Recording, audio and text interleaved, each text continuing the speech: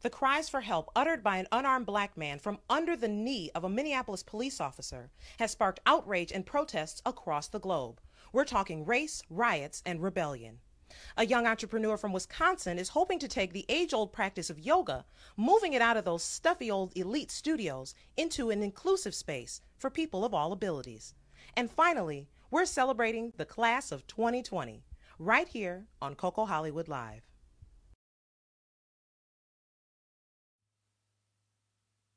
Good evening, y'all, and welcome to another episode of Coco Hollywood Live. Now, I know I told you in our first episode, we are an all-inclusive show here. That's why our logo is a rainbow of melanin. And being that we represent people of color, I wanted to make sure that with all of this civil unrest and protest that's going on, that we at least try to address the issue and come up with some real solutions. So I tapped one of my very smart friends to give us some real solutions to this problem. But before we get into that, I wanted to figure out the best way to summarize exactly how I was feeling over the last week as we all watched this man get killed before our eyes. Not only was it stunning and startling, but it was disappointing. And I think this song sums up exactly why so many people were frustrated with what happened. And if you haven't heard it yet, check it out. I'm a young black man doing all that I can to stand. Oh, but when I look around and I see what's being done to my kind, every day I'm being hunted as prey. My people don't want no trouble. We've had enough struggle. I just wanna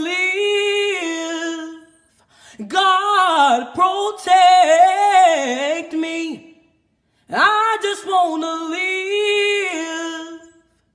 I just wanna live. Our first guest is a frequent contributor on MSNBC, CNN, and of course, NBC News. We're joined by political contributor and pop culture expert, Jared Hill. Hey, Jared. Hey, thanks for having me. Okay, first I want to ask you, as a journalist out here in Los Angeles, kind of tell us what's going on out here. What is the pulse that you're seeing in the community with all this outrage? Well, I mean, I think we're seeing in Los Angeles a similar thing that we're seeing really all over the country and actually in cities around the world, demonstrations where people are really, really frustrated. And as I've said in other places, I think that it's important to recognize, like, yes, there is anger, yes, there is frustration, but I think more than anything, people are tired. I think people are tired and frustrated when it comes to the ways that we've continually seen injustices that are really rooted in anti-Blackness that come from the police, but we also see them from various other systems. And so we've been seeing these uprisings where there are tens of thousands of people that are coming out in nonviolent protests, and then some protests that have gone awry as well. And we also have many instances where we are seeing that some of the violence that we're seeing, or the quote unquote looting, is not necessarily the black and brown people that are coming out, or the white people as well that are coming out, but also that sometimes it's people that are coming out really to take advantage of a protest.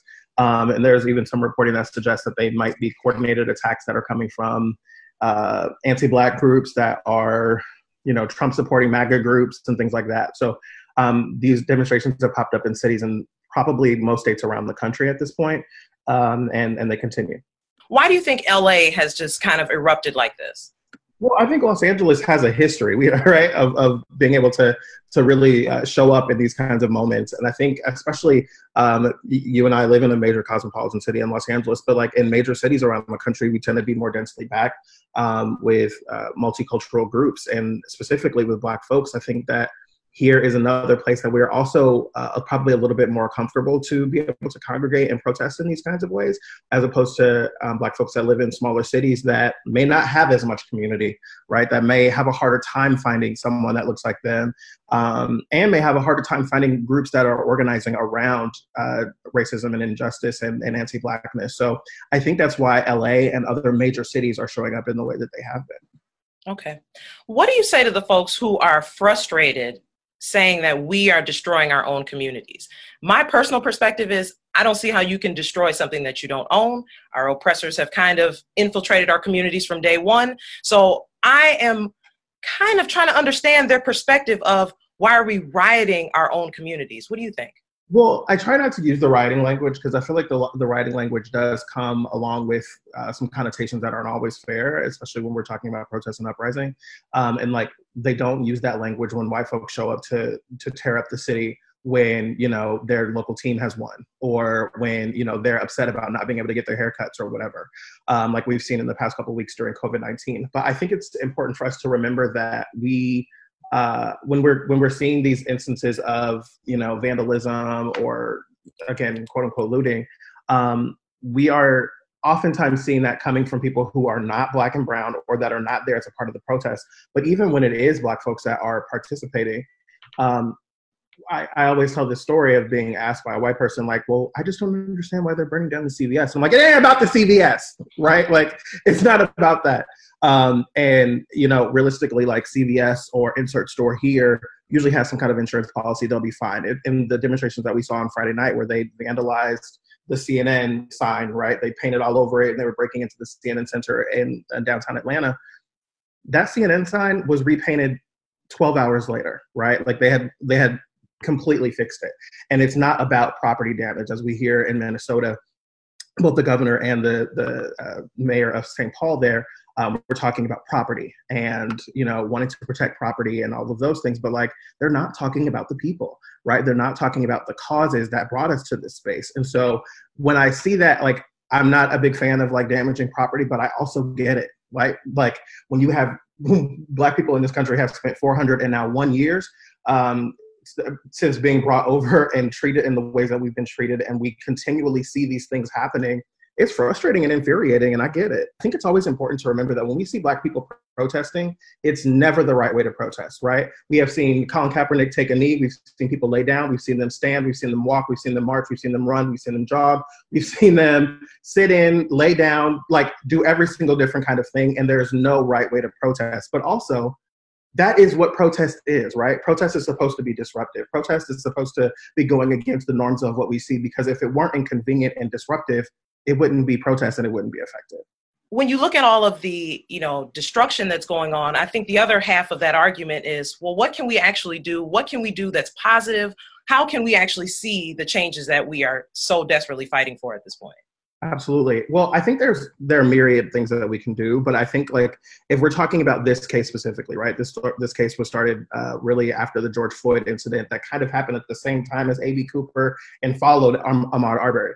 And so with these kinds of instances, this really has to do with policing and the ways that our systems of justice don't serve Black people. And when we look at the ways that prosecutors are in bed with the police, who are in bed with the judge, who are in bed with the DA and all of those people, we have to change those systems.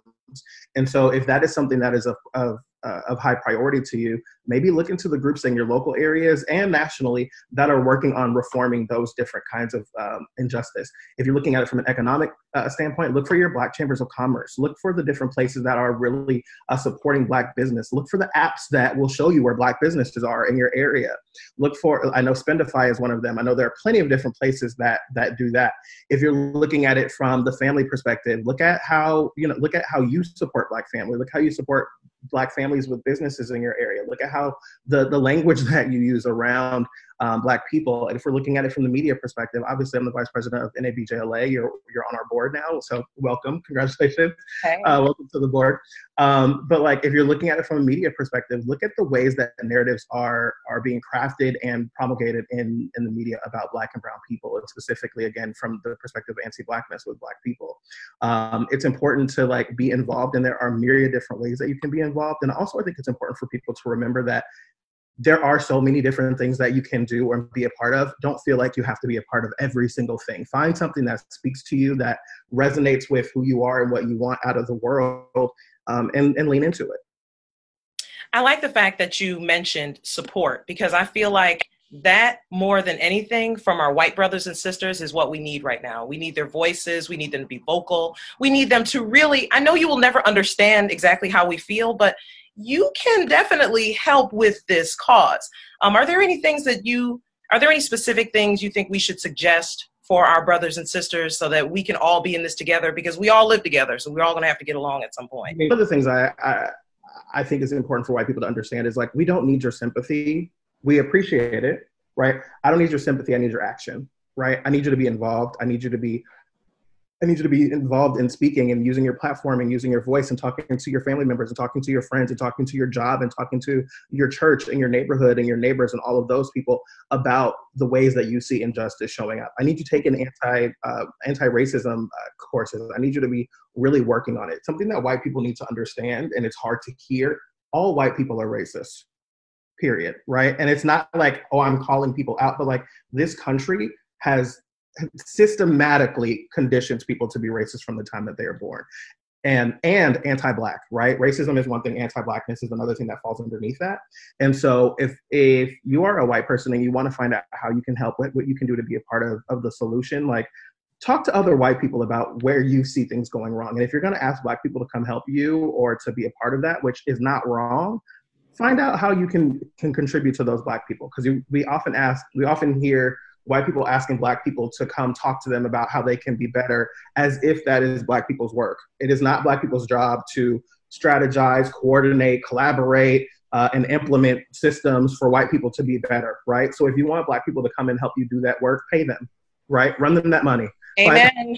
Right. Find those coins. Amen. Amen. Their Cash App, their PayPal, and pay them for the work that they're doing. Because I don't know if anybody's heard about this, but we have a history in this country of white people expecting Black people to do work for free. Amen.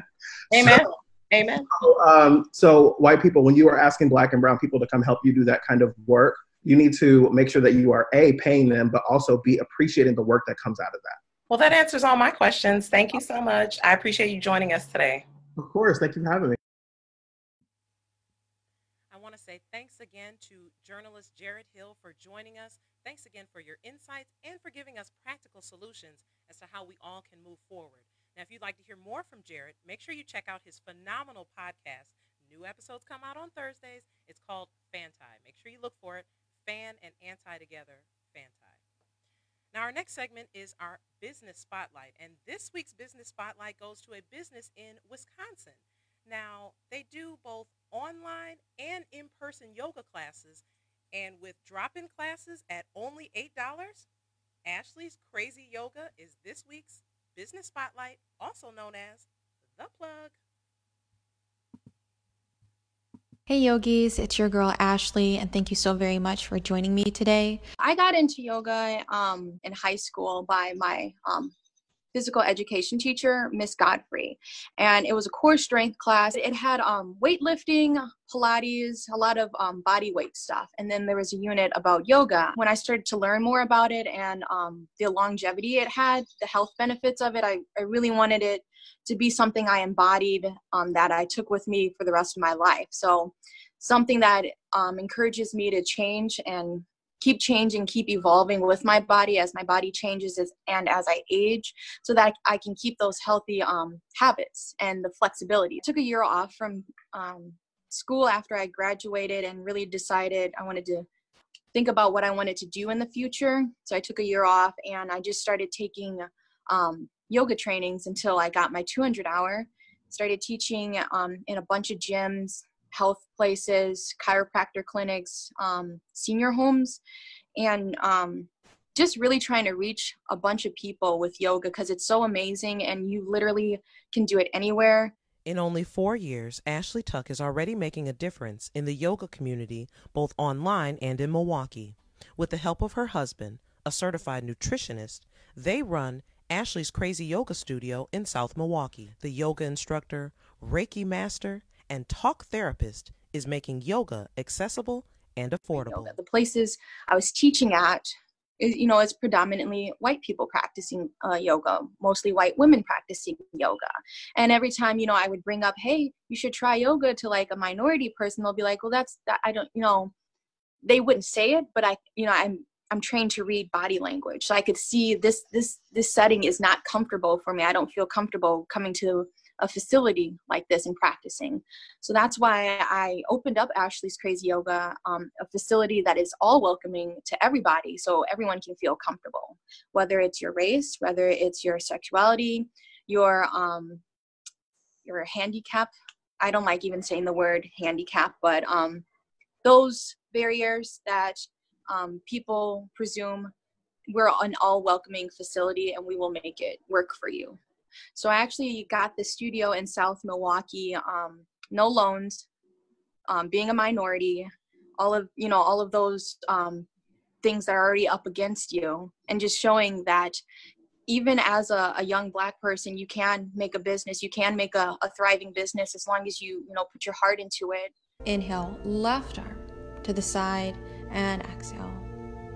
We're launching classes June 1st, so be on the lookout. Subscribe to our mailing list on ashleycrazyyoga.com.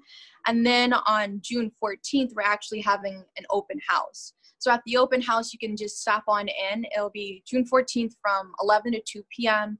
Stop in, ask any questions you guys have, and there will be a sign-up sheet for anybody that's interested in setting up a wellness consultation. So make sure you stop in at the open house and reserve a spot, and we'll get you taken care of. Coming. Namaste. Congratulations again to Ashley's Crazy Yoga. Now you heard it here. They're starting classes both in person and online this week. So if you need to get your mind and your body right, head on over to Ashley's Crazy Yoga. Very inspiring story. Now, last but not least, I want to make sure that we are honoring those folks who weren't able to celebrate. You graduated, but we really didn't get to celebrate with y'all this year. So I wanted to encourage you, give you solutions to make sure that you're optimistic about your future, give you a business owner that you can look up to because she's y'all's age. She's only 23. And I want to give this last bit of information as a shout out to the class of 2020. Congratulations, y'all. And of course, I couldn't be prouder of all of you in the graduating class of 2020.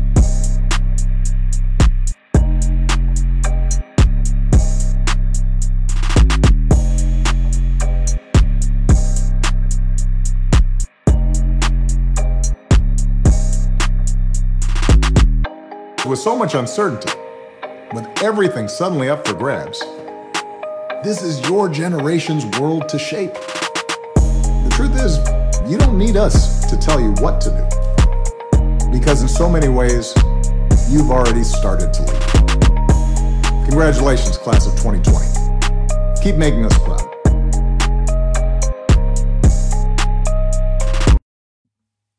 Thanks again to all of the friends, parents, and loved ones who submitted their pictures. We just wanted to do a little something to let everybody know that we are so proud of you all. You know, I dedicated this show to the class of 2020 because I wanted to give you real solutions, because you guys really are the future. And we are so looking forward to what you guys come up with. That's going to do it for this episode of Coco Hollywood Live. If you or someone you know you think would make a great guest on the show, slide in my DMs and let me know. But until next time, I want to thank you all for joining us, and I'll see you next Monday.